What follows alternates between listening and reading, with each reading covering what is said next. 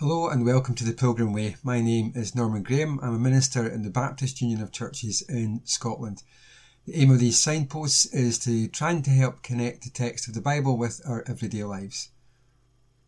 Welcome to our series on a quick whistle-stop tour through the Bible from start to finish.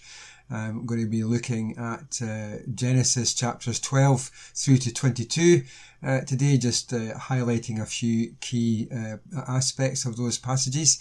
And so I'm just going to read a few verses from Genesis 12, verses 1 to 9. The Lord had said to Abram, "Go from your country, your people and your father's household to the land I will show you. I will make you into a great nation and I will bless you. I will make your name great, and you will be a blessing. I will bless those who bless you, and whoever curses you I will curse, and all peoples on earth will be blessed through you." So Abram went as the Lord had told him, and Lot went with him. Abram was 75 years old when he set out from Haran. He took his wife Sarah, his nephew Lot, and all the possessions they had accumulated and the people that they had acquired in Haran. And they set out for the land of Canaan, and they arrived there. Abram travelled through the land as far as the site of the great tree of Moreh at Shechem. At that time the Canaanites were in the land. The Lord appeared to Abram and said, "To your offspring I will give this land." So he built an altar there to the Lord, who had appeared to him. From there he went on towards the hills east of Bethel and pitched his tent, with Bethel on the west and Ai on the east. There he built an altar to the Lord and called on the name of the Lord. Then Abram set out and continued toward the Negev. Well, in these verses we see that God gives a promise to Abraham. Abram appears on the scene of human history really quite suddenly. Although he's named in the genealogy that closes Genesis chapter 11, we're not told anything about his character or any of the events of his life prior to this moment. He's just one name on a list of names until the opening verse of Genesis 12. To say that Abram is one of the most important figures in the whole of human history would in no way be an exaggeration. He is the father of the Jewish and Arab peoples and a crucial figure within Christianity. Without Abram there is no Israel, and without Israel there is no Jesus. For the story of redemption told in and by the church is the ongoing story of the people of Israel. Yet from the opening line of Genesis 12 we can surmise that Abram was a man who was concerned about knowing and doing the will of God, and that he was used to listening to God's voice, for Genesis 12 begins with that statement, "The Lord had said to Abram," which implies that Abram and God had prior conversations. Abram recognized the voice of the Lord, which in turn implies a prior relationship. That relationship is further implied by Abram's willingness to obey God. And so, with nothing more than a promise from God to bless and protect him, he takes his family, his servants and all his goods, and he left his family home to journey by an unknown road to an unknown land with no idea of what would happen along the way when he got there.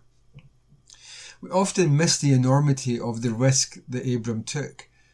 Missiologists Michael Frost and Alan Hirsch point out that at the very least it dislocated him from his land, severed him from the familiar comfort of kith and kin, and resulted in a dangerous lifelong journey that involved what can only be called an open-ended adventure and discovery. It was a leap of faith, to be sure, but it also led to a life of faithfulness that has set the parameters of how we as God's people ought to understand what it is to live a life pleasing to God. Abram's obedient response is certainly an example to believers today, all the more because it goes against the grain of what comes naturally to us.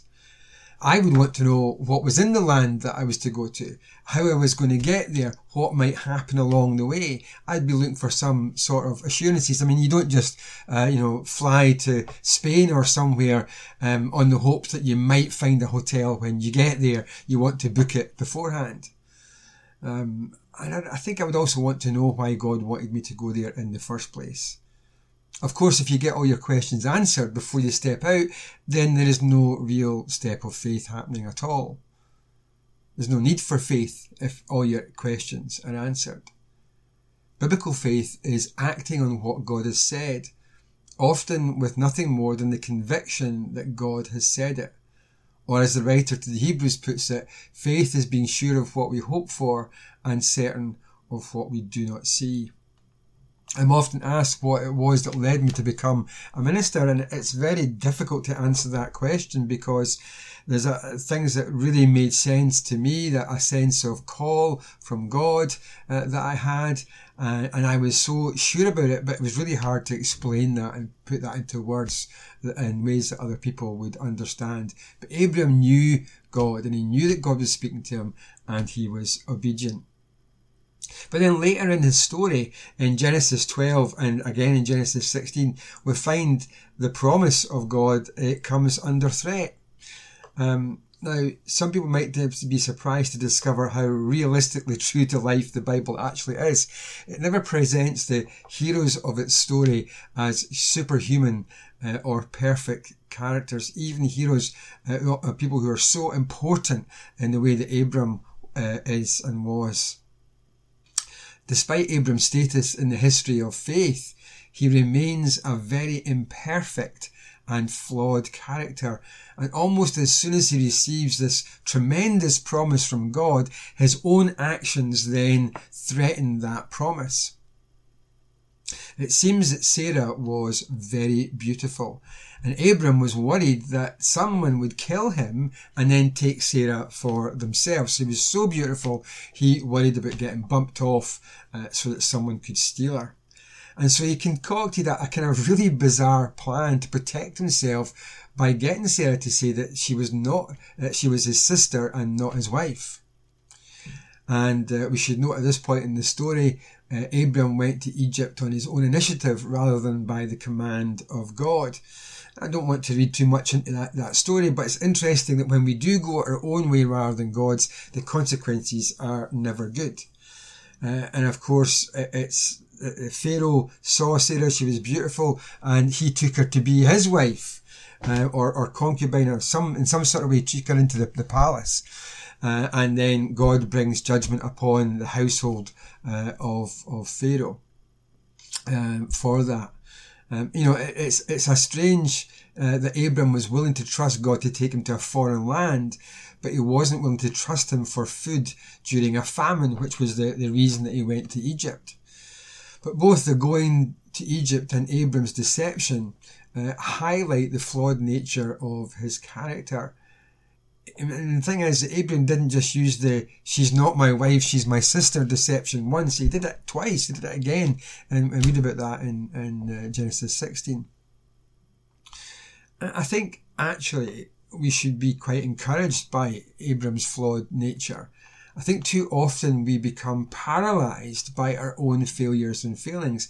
We are trapped into thinking that God can never use us because we're not good enough. God would never use me to do anything for the kingdom of God because I did that thing and I messed up in that way.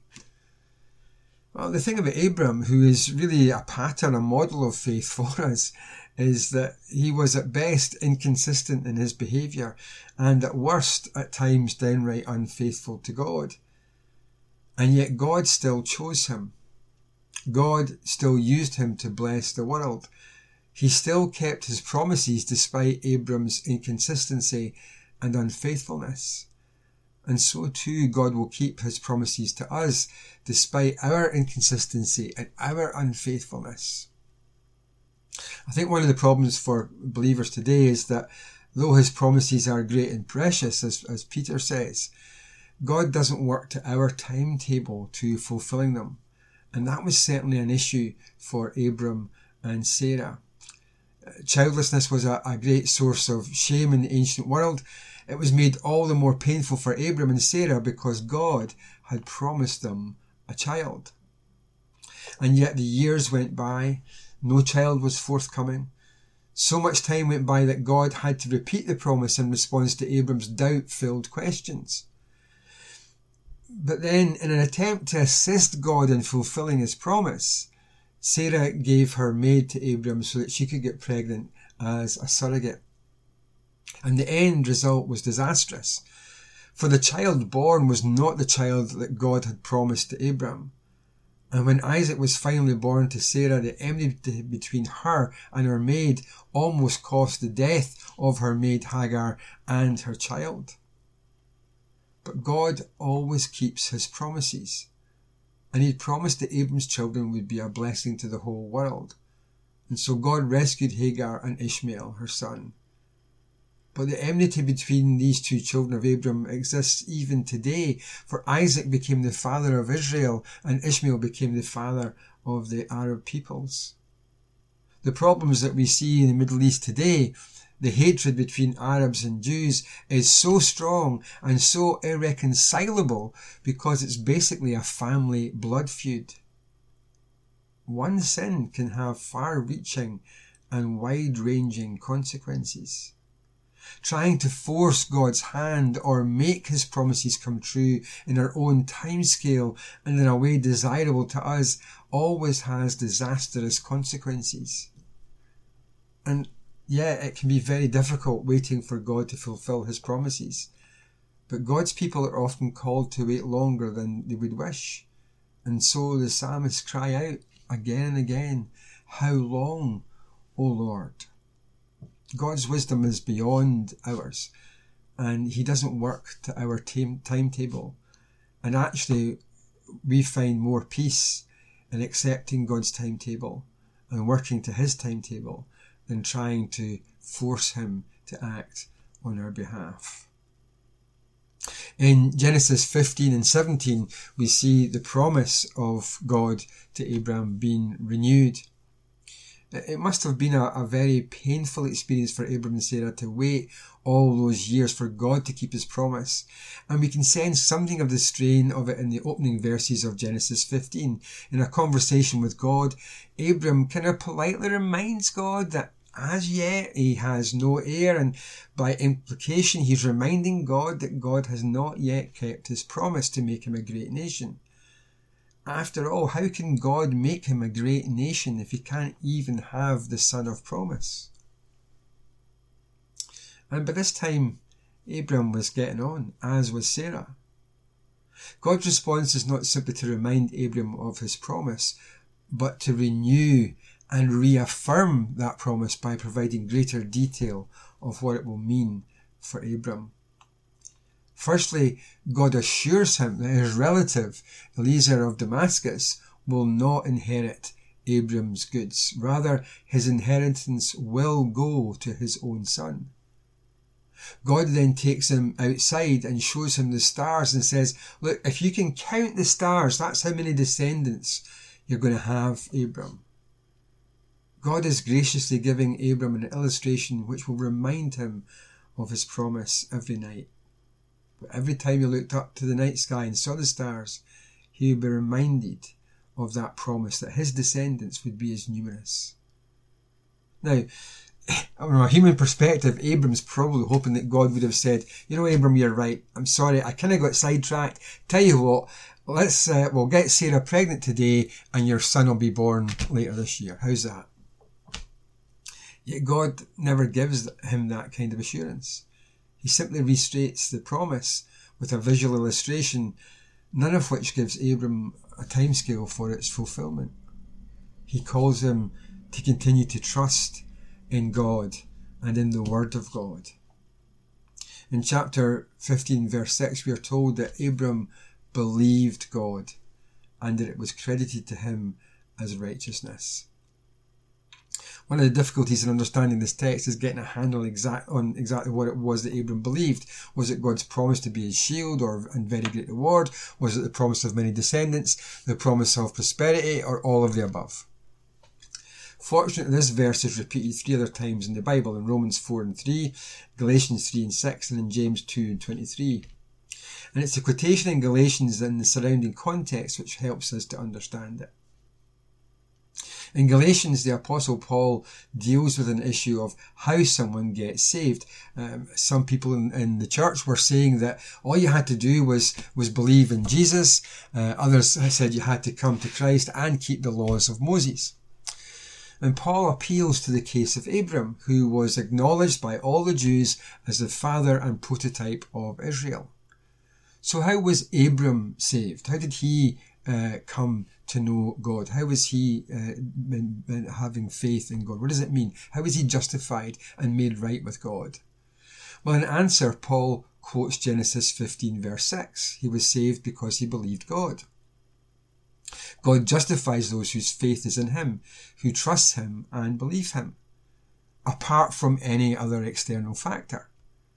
Abram's faith was not in the law because at that time there was no law, it hadn't been written. Nor was it in circumcision because at this time circumcision hadn't yet become the symbol of Jewish identity. The word used here in that verse in Genesis 15:6 doesn't refer merely to an intellectual belief, but one that is embodied in allegiance, loyalty and fidelity. To put it another way, Abram believed God by committing himself to living a life of allegiance to God that would be expressed in his words and actions. In the New Testament, we would speak of this in terms of discipleship, of believing that Jesus is the saving King, and then committing your life to him as the saving King, and living in accordance with his commands and in obedience to his word. But then in Genesis 22, we see that the promise of God comes under a severe test. I mean, it's one thing to trust God when everything is going well. You've settled in a new land. The son that God had promised you had finally come. Your wife was happy to be a mother, to be rid of Hagar and Ishmael. Business was booming. Abram, who by this time was well used to hearing the voice of God, must surely have been shocked at what he heard now from God. For in Genesis 22, God says, "Take your son, your only son Isaac, whom you love, and go to the region of Moriah. Sacrifice him there as a burnt offering on one of the mountains I will tell you about." Now, I can't decide which part of the story is more astonishing. The fact that God would ask this of Abram, or that Abram appears to be willing to obey God's commands immediately and without question. The only thing conclusion I can come to in trying to understand it is that Abram had faith that even if he sacrificed Isaac, God had the power to resurrect him. In order to understand this strange event, we need to remember that the story of Abraham is only part of the ongoing story of redemption. We know that God's revelation of himself and his salvation was progressive, and more was revealed with each successive generation. In the first 11 chapters of Genesis, God is revealed as the creator, that he creates that which is good. But he's also revealed to be holy in his response to that which is not good, to the sin of Adam and Eve. He's revealed to be loving in his promise of a remedy. In the story of Abraham, he is revealed as the God who keeps his promises, who is faithful despite our unfaithfulness. And he's also revealed as the God who loves us, who's willing to sacrifice himself in order to undo sin and its effects and bring us back into a right relationship with himself. So what we're meant to understand from the story of Abram offering Isaac is that it's a picture of what God will do in the future to fulfill his promise to Adam and Eve and to restore creation.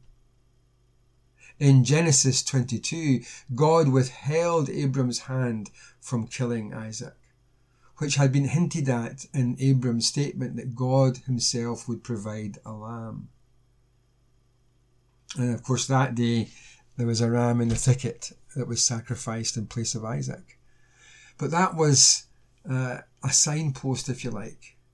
God did provide a lamb, but also signposted to the future when another lamb would be sacrificed for us.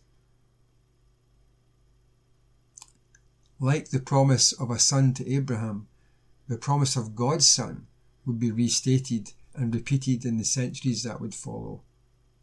It would ring most clearly in the words of the prophet Isaiah, He was pierced for our transgressions. He was crushed for our iniquities. The punishment that brought us peace was on him, and by his wounds we are healed. We all, like sheep, have gone astray. Each of us has turned to our own way, and the Lord has laid on him the iniquity of us all. What Abraham was asked to do, God has done in the person of Jesus, whom the Gospels describe as the Lamb of God who takes away the sin of the world. When Jesus was on the cross, there was no voice from heaven saying stop.